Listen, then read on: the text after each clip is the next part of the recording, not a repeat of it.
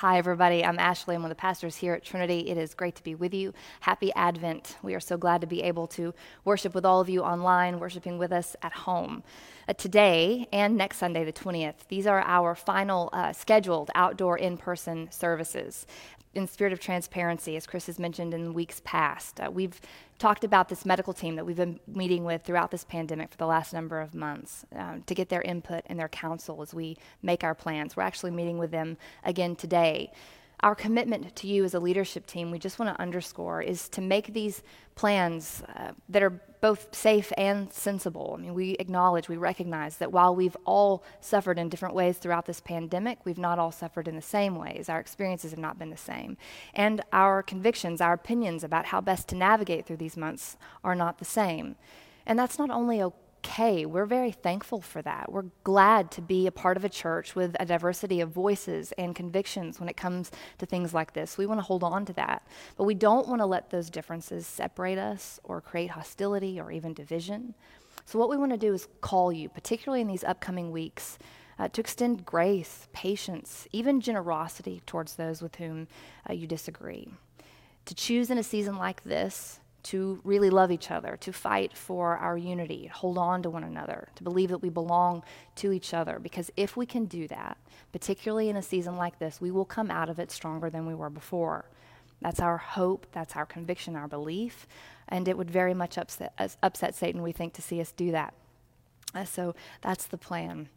We're thankful to be able to navigate these things with all of you and appreciate your grace and patience towards us as your pastors as we make our way through too. If you have Bibles, we're going to be in Isaiah chapter 61. We'll read together and then we'll pray, see what the Lord has for us. The words of the prophet, "The Spirit of the Lord is upon me, because the Lord has anointed me. He has sent me to bring good news to the oppressed, to bind up the brokenhearted, to proclaim liberty to the captives and release to the prisoners, to proclaim the year of the Lord's favor and the day of vengeance of our God, to comfort all who mourn, to provide for those who mourn in Zion, to give them a garland instead of ashes, the oil of gladness instead of mourning, the mantle of praise instead of a faint spirit. They will be called oaks of righteousness, the planting of the Lord, to display his glory. They shall build up the ancient ruins. They shall raise up the former devastations. They shall repair the ruined cities and devastations of many generations." This is the word of the Lord. Thanks be to God. Holy Spirit, Lord, we bless this time that we have together. We bless it in the name of Jesus. We ask you, Holy Spirit, come and be with us wherever we are, wherever we worship today. Fill our homes, Lord. We ask you, God, to give us your peace, to really come alongside us just as you did the prophet, Lord, to give comfort, to bring healing. But also we ask you, Lord, for ears to hear Jesus. We long, Lord, to hear your voice. We ask you, God, to give us faith and courage, all the things that we need, Lord, to wait for you to come towards us and to move in the ways, God, that we're being called and asked to move. We bless you, Lord, in Jesus' name.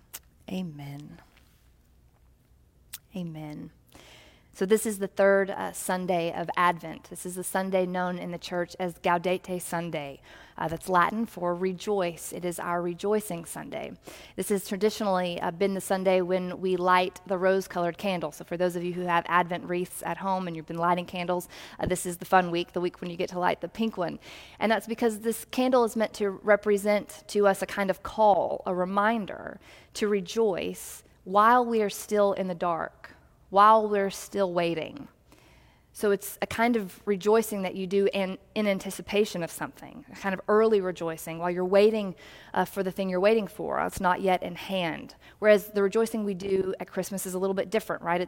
We feel joyful because Jesus has arrived. Christmas is here, and so we rejoice. But the rejoicing of Advent, the rejoicing of Gaudete Sunday, this third Sunday, is a call to rejoice while we wait, trusting that the thing that we hope for, that we long for, is coming, is in process, but maybe not yet arrived in the way that we want it to.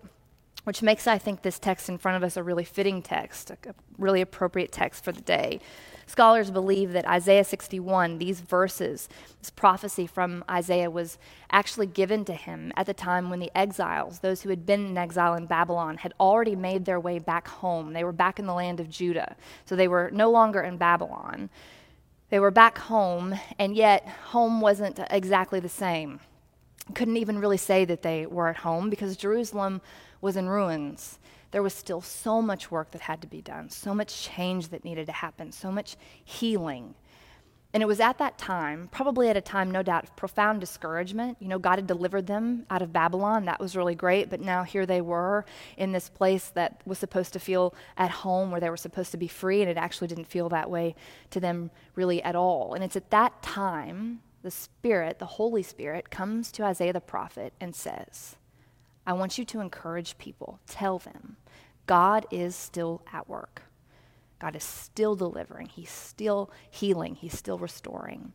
His promises are still being worked out.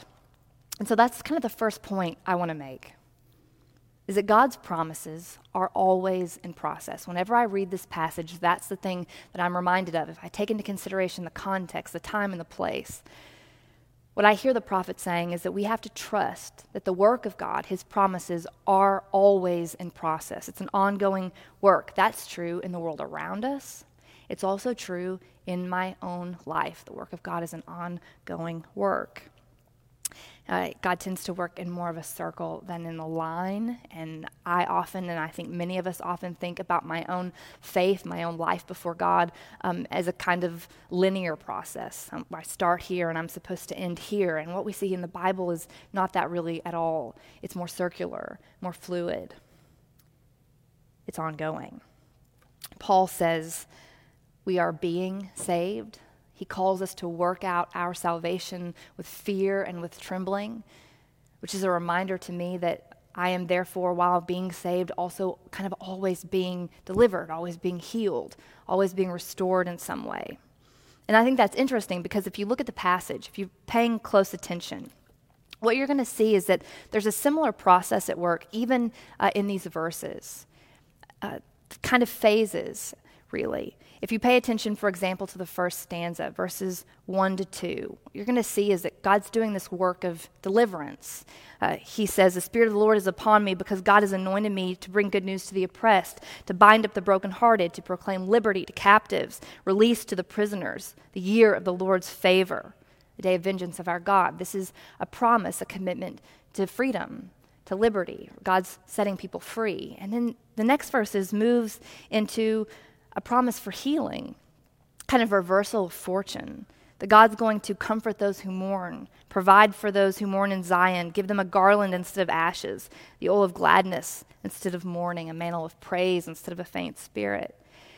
And that gives way then to these last verses, this last stanza, which speaks to this process of like restoration of Israel and these exiles choosing finally to work with God, to partner with him, to build and restore their home. They will be called oaks of righteousness, the prophet says, the planting of the Lord, to display his glory. They shall build up the ancient ruins, raise up former devastations, repair ruined cities, devastations of many generations. I was thinking about that in light of my own life, that if I can look back over it, that there have been seasons in which I could say, yeah, that felt like a season in which I knew that God was working to sort of set me free, or this was a season in which I knew God was at work to bring healing, or this has felt more like a restorative, a building a season in which I'm living into health and strength, and I'm able to work with God. In Galatians 4, we talked about this as a staff, read this passage together the other day. Paul talks about the sort of movement we have from being a slave to a child to an heir, that God works in our lives that way. He liberates us, then he adopts us, and then he makes us heirs. He gives us the key to the kingdom. And I think this third week of Advent is a reminder that this is God's heart towards us all the time, that he's always coming towards us. He's always committed, has promised, in fact, to do this work in our lives. And the reality is that there are some times that I get to recognize that that's happening. I can feel it. I sense it. I know it. And then there are going to be these seasons in my life in which I don't really at all. I can't see or understand what God's doing. But the question that I feel prompted to ask myself in light of this third week of Advent, lighting this rose candle, is this. In those times when I can't really see or understand or point to what God's doing in my life, can I choose to rejoice anyway? Can I trust that God is at work and that this is his work and not mine?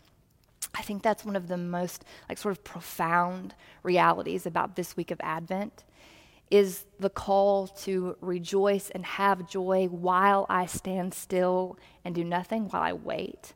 Because if I'm waiting, that necessarily implies that I have chosen to believe that God is the one making his way towards me. My posture is going to be this. And that's so instructive, so helpful for so many of us in our Christian faith, because a lot of us tend to think of it as, what are we supposed to do? What do I fix? What do I make right? And there's a place for that. But there's a call in Advent to remember that ultimately, at the root of all of that, we are called to trust that this ongoing work of healing, restoring the world, and healing and restoring my own life, it is God's work. And that sometimes I just need to sit, be still, and trust that he's making his way toward me. And that's true whether I'm in a place of exile, whether I'm wandering in the wilderness, or whether I'm in the dark. Regardless of where Israel was in their story, exile, wilderness, darkness, God was at work and on his way. So we rejoice. Paul says rejoice, and again I say rejoice. That's the call. Sometimes it's the most faithful thing that I can do is to trust that God has ultimately declared freedom and healing and restoration over my life. And while those promises may be in process, they are not in question. And I think some of us probably just need to hear that and hold on to it. The promises of God in your life may be in process, but they are not in question. Amen. That's going to take us to kind of the second thing I want to say about this passage, which is this. The promises of God have been fulfilled for us in Jesus. This is the same text many of you will remember that Jesus reads and preaches as his first sermon. Luke tells us in his gospel that one day Jesus was in the synagogue in his hometown in Nazareth, and he stood up and he was handed the scroll, and he thumbs to this passage in Isaiah. He reads it, and he says after he reads it, "Today this scripture has been fulfilled in your hearing." And then in a kind of drop mic sort of way, he sits down. And I love this moment in the life of Jesus so much. I've always thought it was interesting that this was the text that he chose to read, and there's so much that could be said about why he chose this text and that really important moment in his life. But when I think about it connected to today, to this third week of Advent, I'm reminded that when Jesus said those words, "Today the scripture has been fulfilled in your hearing," that he was in reality sort of doing what this rose-colored candle represents to us symbolically, which is he was declaring something to be true that was still in process, that actually had not yet really, totally, ultimately been fulfilled. So for example, Jesus had not yet begun his ministry. He had not yet done the things that are stated in this passage, his works of healing. Even calling the disciples, so much of what would come to define his life and his ministry, the cross was still in front of him. Of course, his resurrection was still in front of him. All that literally and actually stretched out, yet to be completed or fulfilled. And yet, it did not stop Jesus from standing up and looking those people in the faces and saying, "Today, this scripture, these promises have been fulfilled." And I think that's really powerful, because it's not like people heard him say that and then in response said, "Oh, thank God. Thank you, Jesus, for answering our prayers." That's not how they responded. What they did, in fact, was get frustrated, angry, and drive him out of town. But that didn't keep Jesus from saying it anyway, and it didn't make it any less true. For them, even. And I think that that's a really powerful image, thought for me and in my life. And here's why. Because I know that in a season like this, that there are probably a lot of you, many of us, who are doubting God, maybe in ways that we never have before, feeling more separated from him than we ever have before. We've lost touch with so many of the things that keep our faith on track. And so it's easy to sort of lose Jesus in the process. I know that there are others of you who no doubt may be listening to this because you're looking for God, even while you feel very skeptical that any of this business about who he is or Jesus, that any of it's real. And I think that's because, to a degree, all of us are feeling really brokenhearted. We're all suffering through a lot of loss. We're all feeling captive to something we don't know how to break out of, even though those things may be different.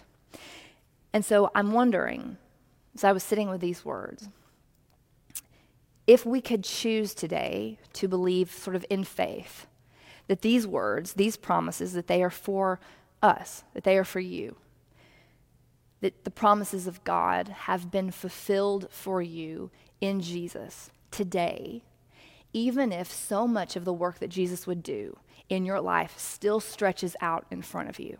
Not yet done, not yet fulfilled. What if the invitation or the question before you is, could you choose today to believe that Jesus stands in front of you, that he has come to you with a promise to work in your life, to fulfill the work of God in you and through you? Could you choose today to just receive it, to trust him, to believe that? If you are, for example, someone who is in need of hearing that money does not define who you are, it cannot ultimately define your life before God, your value as a person, or even place limits on how influential you will be for the kingdom of heaven. That's the good news of Jesus for you and over your life. If you are brokenhearted, maybe you need to hear that Jesus has promised to bind up the pieces. That means he wants to put you together in a way that would allow you to be stronger, to love stronger. If you are, for example, someone who feels captive to darkness that you can't seem to break out of, then what Jesus has said to you is that he will open the door. He will make a way for you. That does not mean that you won't still struggle, because of course you will. We all do. But I struggle while I make my way somewhere. I struggle like a free person because of Jesus while I make my way toward home. And that's true for you. It can be true for you because you have a home.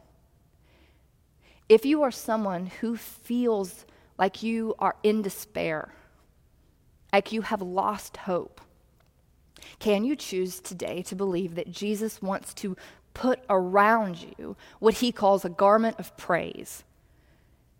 Meaning he wants to surround you with words that are true about who you are and about who he is. He wants to shield you and cover you from shame, defend you from lies so that you can hold your head up. Could you choose today to believe that?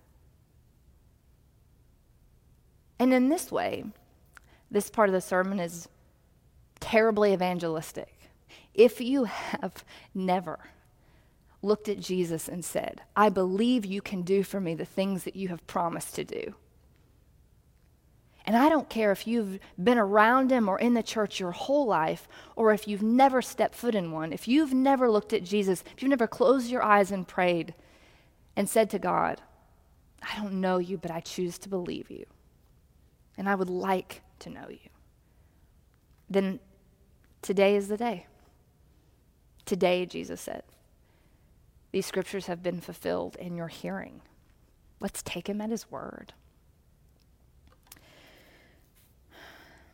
It may sound to us like empty sentiment, may sound like a lot of psychology. I have a lot of deeply cynical friends. I myself am a deeply cynical person most times. But I will tell you all, therapy, medication, support groups, podcasts, mindfulness, I love all those things. Big fan. They all have their place. They are good gifts. But the promises of God have been fulfilled for you in Jesus. That's the truth. And if I can start there, then all the rest of it just helps me along the way. But I have to start there. God's freedom, his healing, his restoration, all those things he's made available to you through his Son. I pray that on a day like today, you would choose to take him up on his offer. All right, our habit is to provide a couple of questions for reflection for you each week. Things for you to sit with either on your own or to talk about with the group of people you're watching church with. Here's the first question. As you think about God's promises being in process in your life, are you most in need of freedom, healing? Or are you in a restoring, building phase? Just think about your life with God. Sort of where are you right now in the process of salvation or God's work in your life? Can you name the work that he's doing and see it? Just reflect on that together. And then secondly, where are you with Jesus right now? If you were to imagine him sort of coming and standing in front of you in your living room or in your bedroom or wherever it is you are right now and saying, today these things have been fulfilled for you, how would that make you feel? Just reflect on sort of where you are with Jesus. Maybe talk about it with the people around you. All right. Amen. Let's pray together, and we'll see you all next week.